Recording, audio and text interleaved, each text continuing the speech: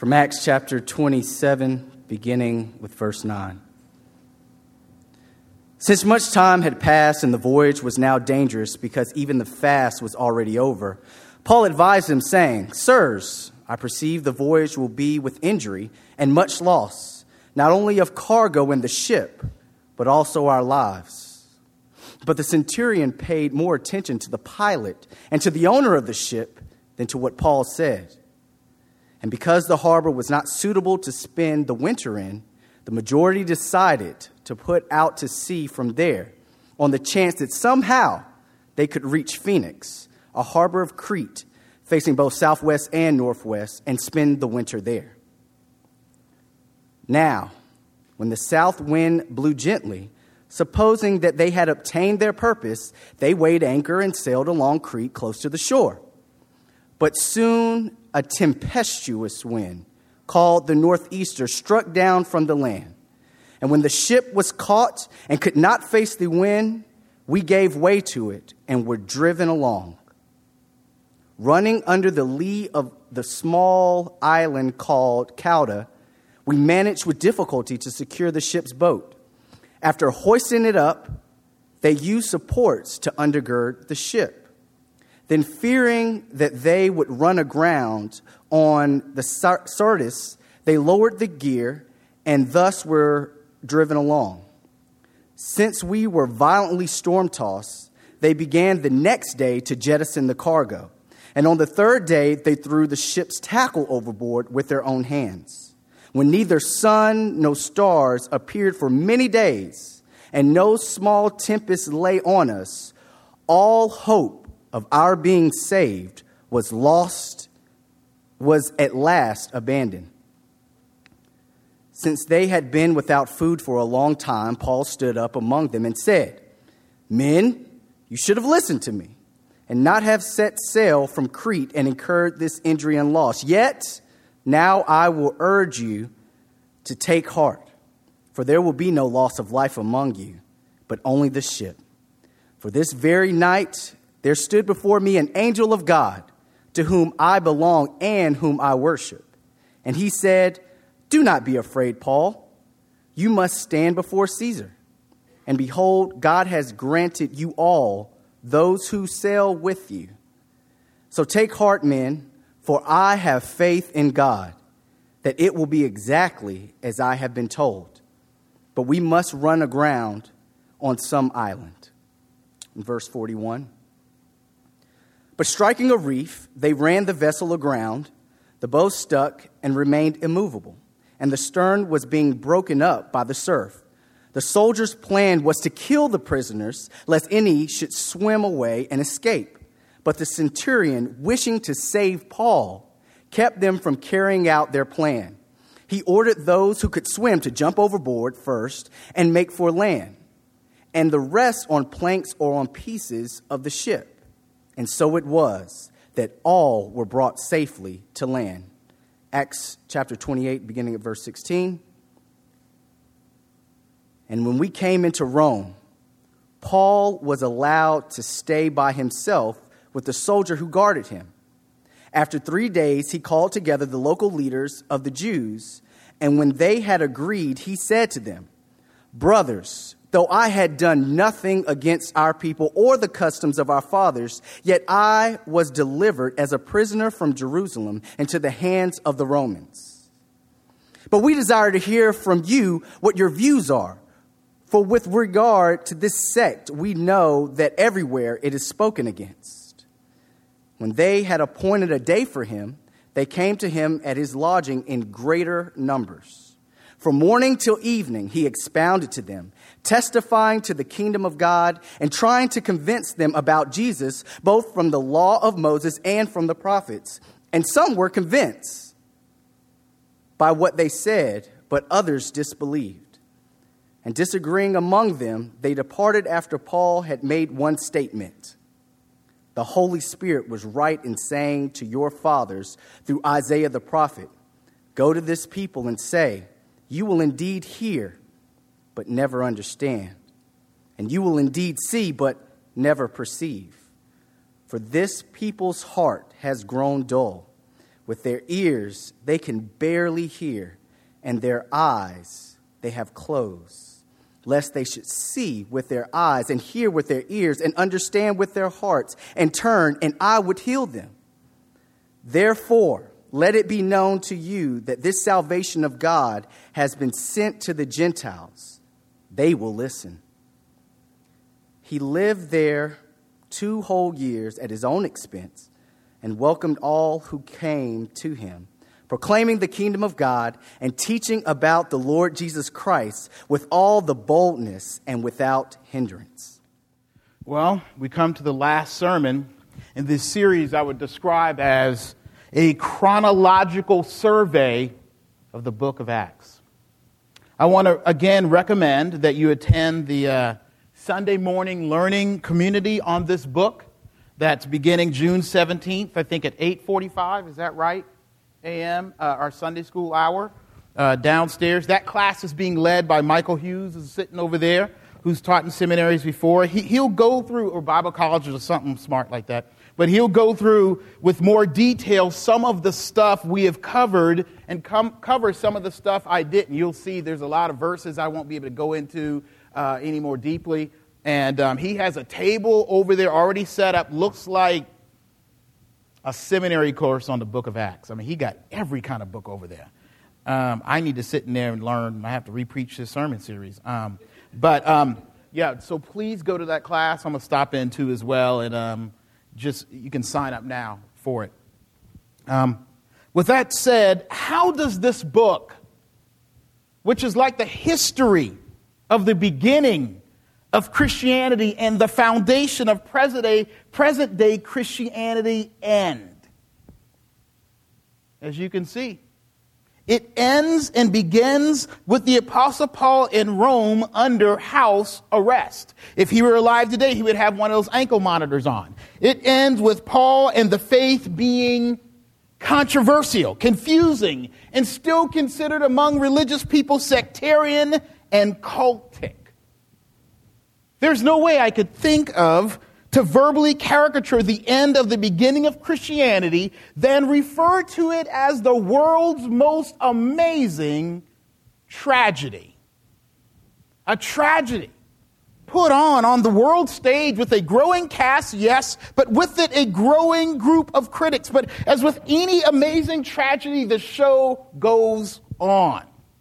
The gospel and Jesus' church continues to travel, to broadcast, to show up, to spread, to change our lives, but with a very familiar script, the same one we see here in the closing chapters of this book.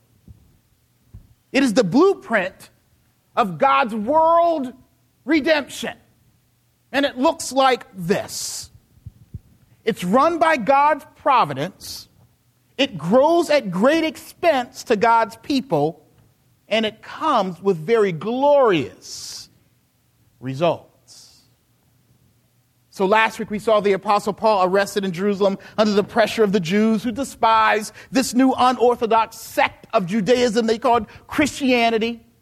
And to avoid his assassination by the Jews, Paul gets Roman citizen protection. And after appealing to the highest court in the land, he has to go to Rome to get a court hearing. He boards a ship on the way to Rome from Judea, which meant crossing through the Mediterranean Sea, which was known this time of year to have storms. And a storm called the Northeaster, which was notorious for pushing ships up into the rocks of the islands around the seas, met the ship Paul was on that day. And this is what we read happened, verse 20.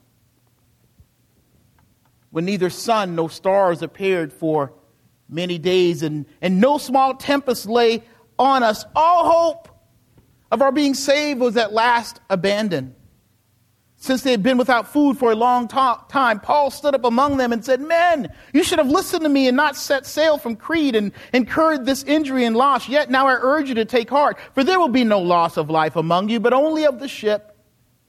For this very night there stood before me an angel of the God to whom I belong and whom I worship. And he said, 'Do not be afraid, Paul. You must stand before Caesar. And behold, God has granted you all those who sail with you.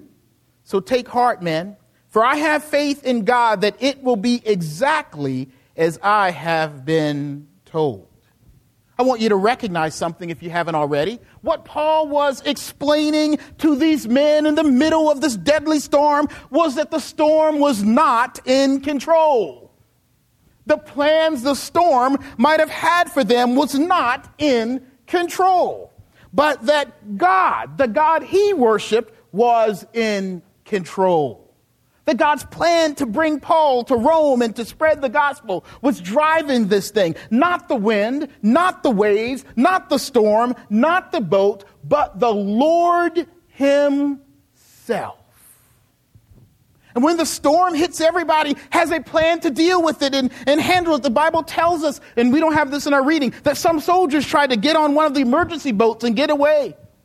And Paul tells the leader to cut the boats away. And then this happens in verse 39, which you don't have. Did we read verse 39? No? Now, when it was day, they did not recognize the land, but they noticed a bay with a beach on which they planned, if possible, to run the ship ashore. So they cast off the anchors and left them in the sea at the same time, loosening the ropes that tied the rudders. They hoisted the foresail to the wind. They made for the beach, but striking a reef, they ran the vessel aground. The bow stuck and remained immovable, and the stern was being broken up by the surf. The soldiers' plan was to kill the prisoners, lest any should swim away and escape. But the centurion, wishing to save Paul, kept them from carrying out their plan. He ordered those who could swim to jump overboard first and make for land, and the rest on planks or pieces of the ship. And so it was that all were brought safely to land. Here's the point. Everybody has a plan. Everybody has a way to get over and get through what they're experiencing, to deal with the turmoil and issues in this world. Everybody has a theory or strength or skill or survival set or instinct. But those plans and powers will not and do not stop the plans and powers of God to strengthen, keep, and move the gospel in the church where God wills and how he wants. As a matter of fact, did you know that Apostle Paul had a plan too? In Romans, we find out that he had planned and just about promised the church in Rome and its leaders that he was going to stop by there on his way to Spain. That he was going to stop in Rome, a casual trip to encourage them and raise some support money, like Randy did this morning, and then go and help him get to Spain.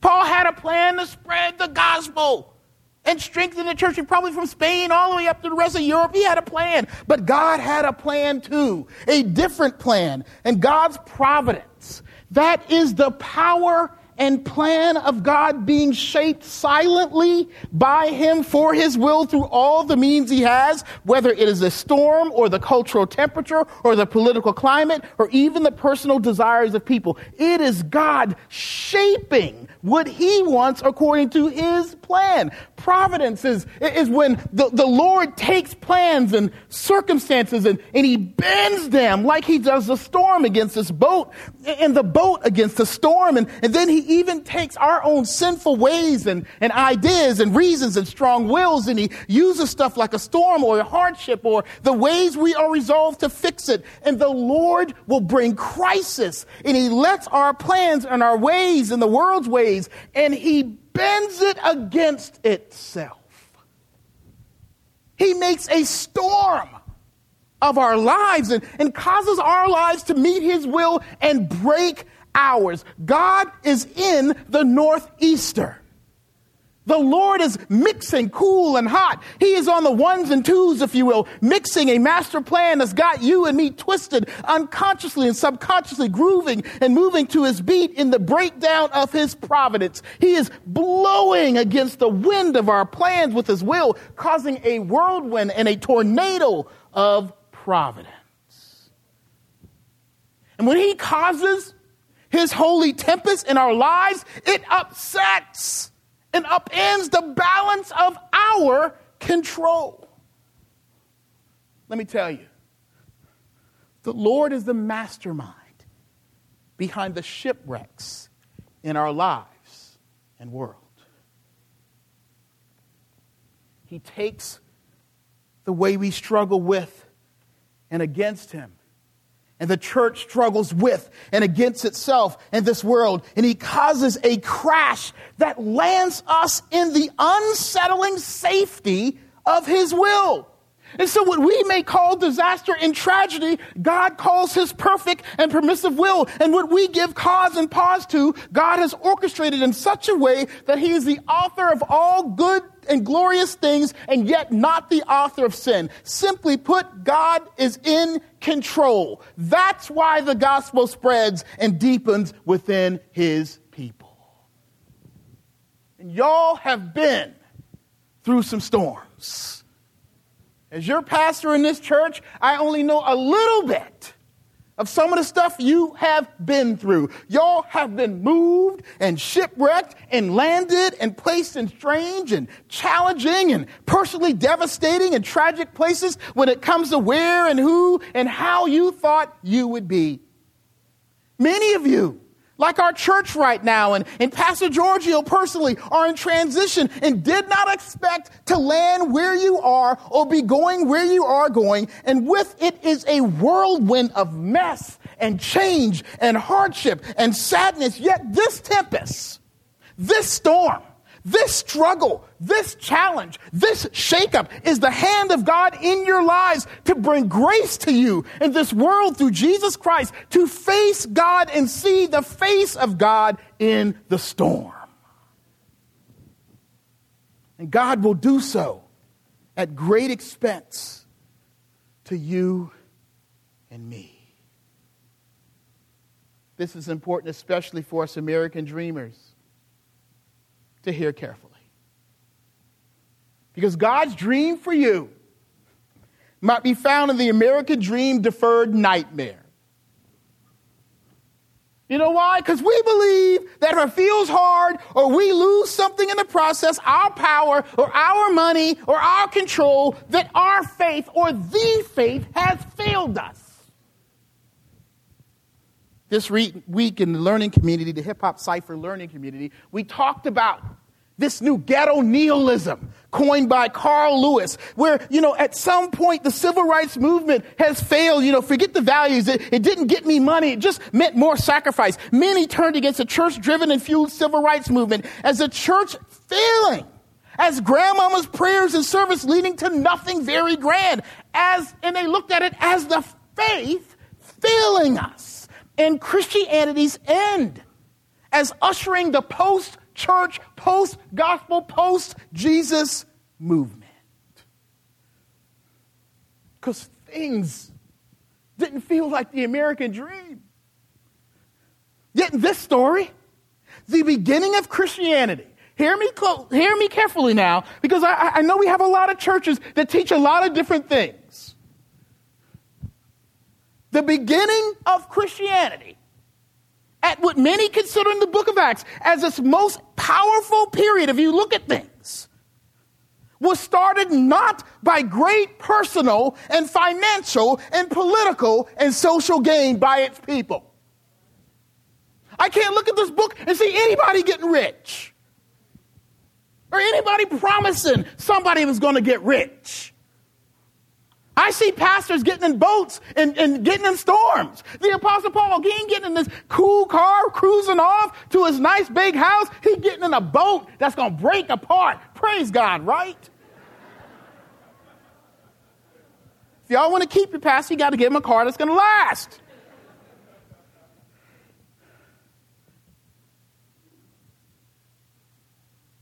The people of God gain little here personally. The Bible talks about them giving up stuff, even to the point it hurts. Throwing it in a big pile for everybody. Getting arrested, getting killed, getting stoned. That's what this thing's about. We forgot. We skipped this part. All kind of foolish theology. Well, Jesus, he was really rich. He didn't have a job. No, he was just going to die for the world's sins. That's all.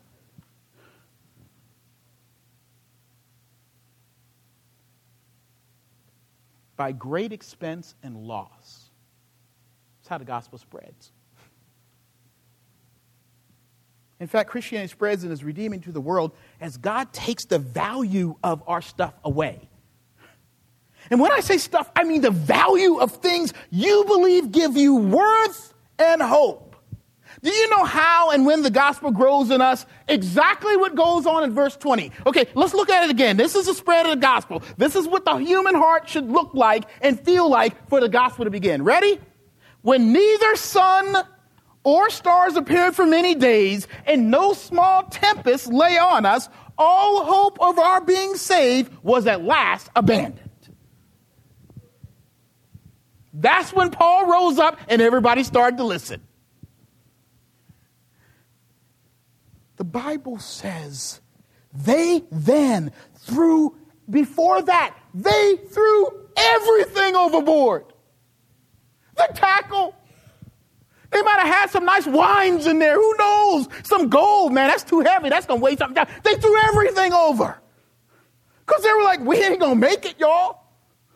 This storm's bigger than us. There's something bigger than us and our personal desires and even pleasing the people on the other end who need their, Amazon order. We got to throw this stuff over.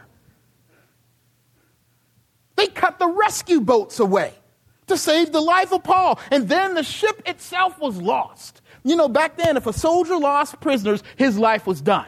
The only thing he could do is kill everybody to save his life. And the head guy said, no, nobody getting killed. Paul gonna go to Rome.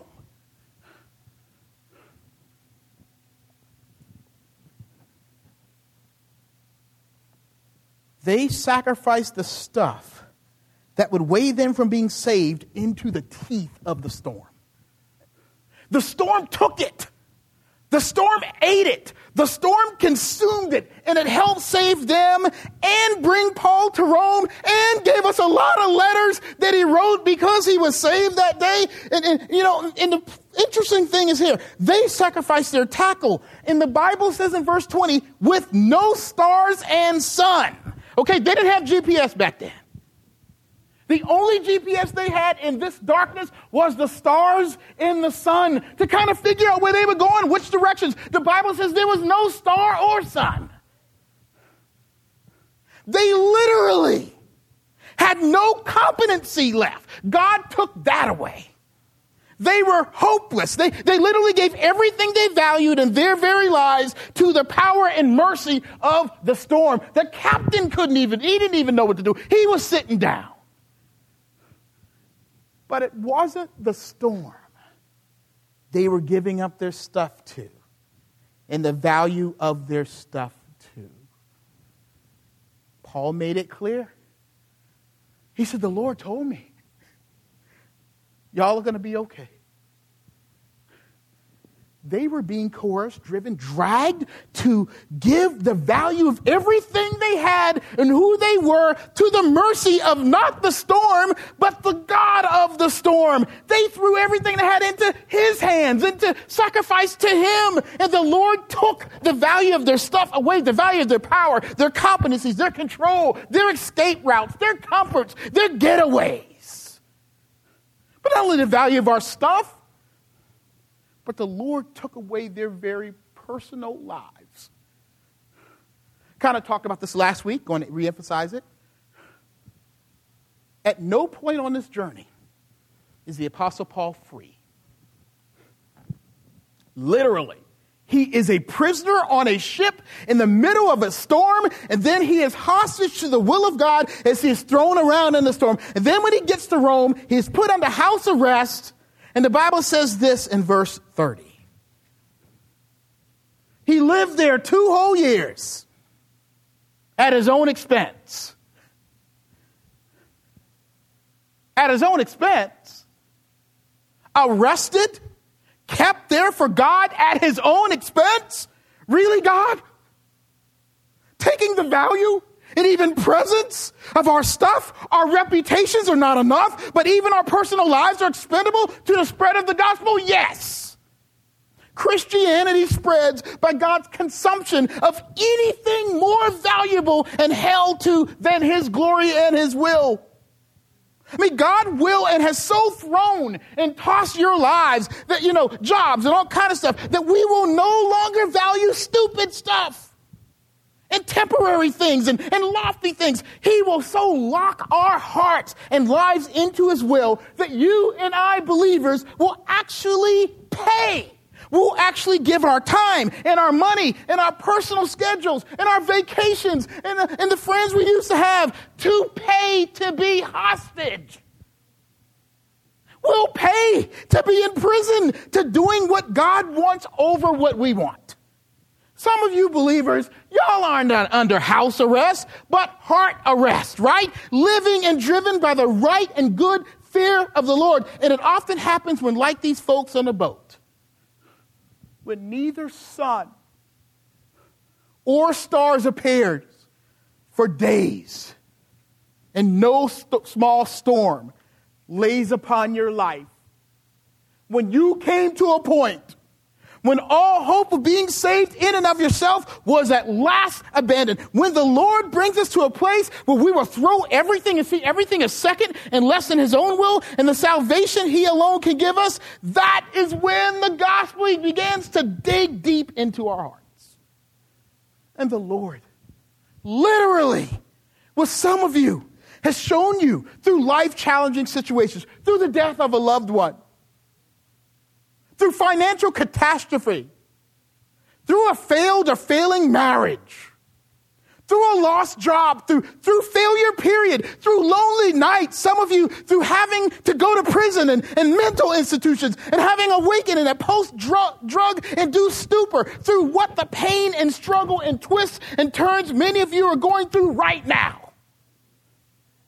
That he alone is the life and light and hope and peace in the storms of this world. That the only thing you got to hold on to and is holding on to you is the gospel. It's putting your life in the hope of what God has spoken, just like these men did. Paul spoke and they were like, yeah, man, that's the only thing we got. And when the church comes forward, you know what the gospel is? The gospel is a storm, an arresting force. And when the church and God's people come with it, y'all come to bring unrest and tempest to people in this world who think they run stuff, to shake things up. And maybe that's why people don't like y'all. And sometimes you don't like your own God sometimes. He still loves you because it turns our world upside down on itself and calls us sinners to be hostage to the one person who can save us. You only got one hope in this world. I'm going to say that with full confidence. I don't care how many beliefs in this room. You only have one hope in this world. I love this idea of the suns and the stars and darkness because you know what? In darkness, you can't make an idol. You can't write no new book, no new Bible, no angel bringing it down from heaven, none of that kind of stuff. Nothing where there's no sun or stars and everything you got's going. There's only but one hope. That there is actually a Lord who can make the storm stop and speak in the middle of it. That is your only hope today. I don't want you to leave here thinking there's something else out there because there ain't.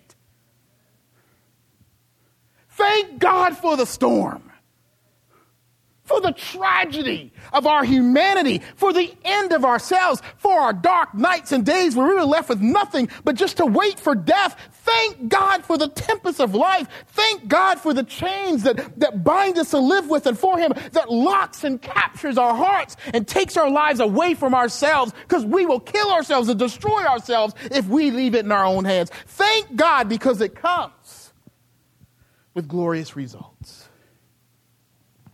So Paul ends up in Rome and gets challenged by the Jews there, the Bible says. That these Jewish leaders would come and see him. And when he talks to them, the Bible said, I'm not going to read all the verses, but he talks to them and, some are believing, some are kind of listening to him. And Paul got to make everybody mad. Why do you have to go with the prophets? You can go something nice, This is what the Apostle Paul says, right? The Holy Spirit was right in saying to to your fathers through Isaiah, go to this people and say, you will indeed hear but never understand. You will indeed see but never perceive. For this people's heart has grown dull, and with their ears they can barely hear, and their eyes they have closed, lest they should see with their eyes and hear with their ears and understand with their heart and run, and I would heal them. Therefore let it be known to you that this salvation of God has been sent to the Gentiles. They will listen. He lived there 2 whole years at his own expense. What a glorious ending. Right? I mean, he ends up offending and being a sellout to his people, the Jews, turning to the Gentiles, which meant he could never be safely released in Rome without the government being tagged as contributing to his assassination by the Jews. The Jews would never lobby to get him out. And so he stays right there in Rome, arrested, a pariah, a spectacle, a controversial figure, a tragic hero. And we don't know exactly what happened to Paul. It's like a blur. Y'all remember the end of Boys in the Hood? You know? When Doughboy just walks and disappears. This is Paul at the end of Acts. Fade out. And unlike John Singleton gave you, there's no writing to say he died 2 years later. No, we don't know. Got some nice letters. He fade. The gospel ends in a fade. And many believe he died there having not gotten justice. Maybe he did go Caesar. God promised he'd be before Caesar, so maybe he did. But no Spain. No French Riviera. No Apostle Paul School of Messianic Judaism. No Apostle Paul Ministries. He had the pulpit with his name on it. An arrest, a shipwreck. We didn't have this in our reading. Being bit by a venomous snake. He was helping fix the fire for other people on this island land out, and the Bible says this serpent came out the flame and latched onto his hand and he shook it off. An ankle monitor for the rest of your life? So how is this the church triumphant? How is this gospel success? Why would you want to be a Christian? The greatest author in Christianity, meaning the amount of work he did. The Apostle Paul, this is the way his life ends. So you great Christians, get ready. Fade out.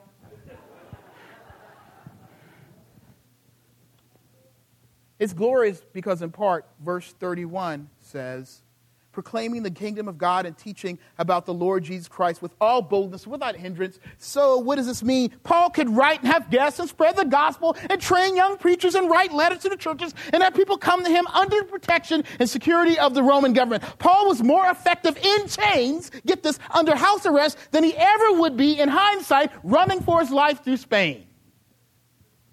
But by being under house arrest, ironically, Paul was free to say what God wanted him to say and write without the Jews or the government shutting him down. Dare I say it, Paul was freed by God to be what God wanted him to be and do and experience by being trapped and caught in the tragedy and drama of this life. He was not safe and free in this world, but he was safe and free and made free in and by the life-arresting hands of God.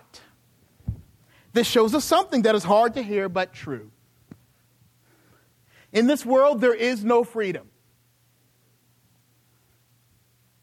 Land of the free, home of the brave. Ain't no freedom up in here. Somebody's definition of freedom, sure, but not the Lord's definition of freedom. I can't figure out which one's going to last longer. Let me think of kingdoms that thought they would last forever. Rome! Wow. Free ain't free. Because the freedom you enjoy ain't forever. And it's only as good as you can do with your own hands. As long as the stars and the sun are shining and there ain't no storm, you're free. But as soon as the sun and stars stop shining, it's a storm, all of a sudden you ain't free no more. So the environment controls your freedom. That ain't free. The stock market controls your freedom. That ain't free.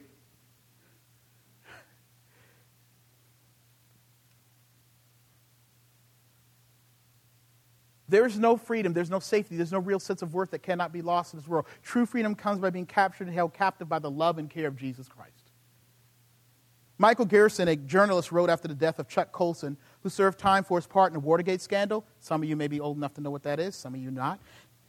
And who also founded Prison Fellowship, a ministry to prison inmates. He said this: It is the central paradox of Christianity that fulfillment starts in emptiness, that streams emerge in the desert, that freedom can be found in a prison cell. When people become slaves and prisoners of Christ, only then will they be free to worship God, hear His truth, form authentic relationships, and face the world with the renewed dignity that comes from Christ. The Bible says, so if the Son sets you free, you are free indeed. For sure. But this ending is more glorious than even that. I got this definition of tragedy. The idea of tragedy, the Greek kind of classical definition, the idea of tragedy was defined by Aristotle in his book, The Art of Poetry. It was about a person, a tragic hero. He was a good person, but he has a flaw, sometimes called the tragic flaw. In the course of the play, something bad happens to him, a catastrophe. Usually he dies, but this wasn't absolutely necessarily an ancient Greek tragedy. But in having this bad thing happen to him, he overcomes the flaw. Verse 31. He's proclaiming the kingdom of God and teaching about the Lord Jesus Christ with all boldness and without hindrance. The gospel spreads in our hearts and through us to the world when we embrace and promote the tragic hero, Jesus Christ, who has taken on our flaw, the flaw of our sin, and a catastrophe happened to him when he was crucified and died. But he rose from the grave, and he overcame not his flaw, but the flaw of sin in a broken world on and for all of us. His story intersects our lives, and it makes what believers experience and what the church's story is built and driven on a great and amazing tragedy of God coming in the flesh and taking on our humanity and humbling himself and dying. That is why the gospel spreads. That's the power behind it. Back to Chuck Colson. Tells about a prison in Sao do Campos, Brazil, which was turned over to two Christians more than, 20 years ago. It is run according to Christian principles. The prison only has 2 people on its staff. The inmates do everything else. Each prisoner has another to whom he is accountable. Every prisoner goes to chapel or takes a course in character formation. Each prisoner is assigned to a volunteer family outside the prison that makes him a part of their family. The rate of return for crimes after release is 4%, compared to 75% in other Brazilian prisons. When Colson visited a prison to discover the secret of their success, a prisoner told him that our success is because there is but one true prisoner that will never leave this place that is here. So he took him to what at one time was an isolation cell. When they got there, the prisoner asked Colson if he wanted to go, and he said yes. When the door opened, Colson saw a beautifully carved wooden figure of Jesus hanging on the cross. The prisoner pointed to the figure of Jesus and whispered, "He's doing time for all of us. He's the prisoner that makes us all free." The world's most amazing tragedy. Jesus' life, death, and resurrection. Those acts have made the church inmates of his freedom. And free to go out to do other acts that will bring others to see and know of his love and grace and sacrifice for them. Because though we may live with storms and at great expense, our Lord Jesus, the tragic hero, reigns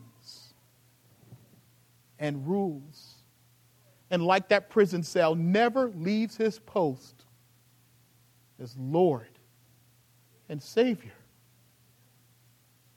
That's how Christianity stays, remains, and grows. It's the most amazing, tragic story.